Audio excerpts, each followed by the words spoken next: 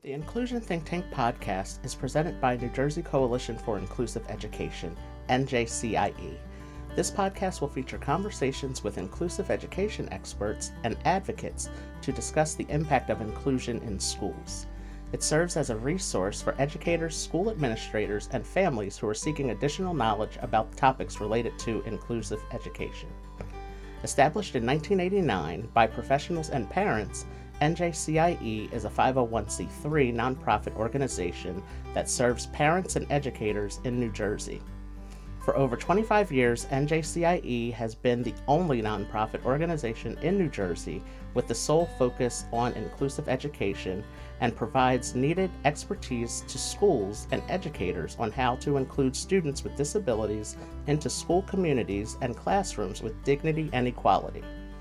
NJCIE currently serves over 100 school districts in the state of New Jersey. NJCIE supports inclusive education for all students as a fundamental civil right and views inclusion as a means to creating an equitable, socially just, democratic society. I am Arthur Aston, and I will be your host for the Inclusion Think Tank podcast. My educational background is in psychology, and I have 8 years' experience of working with nonprofits that serve the disability community. The topic of inclusive education is important to me because I was born with spina bifida, a diagnosis that impacts my mobility.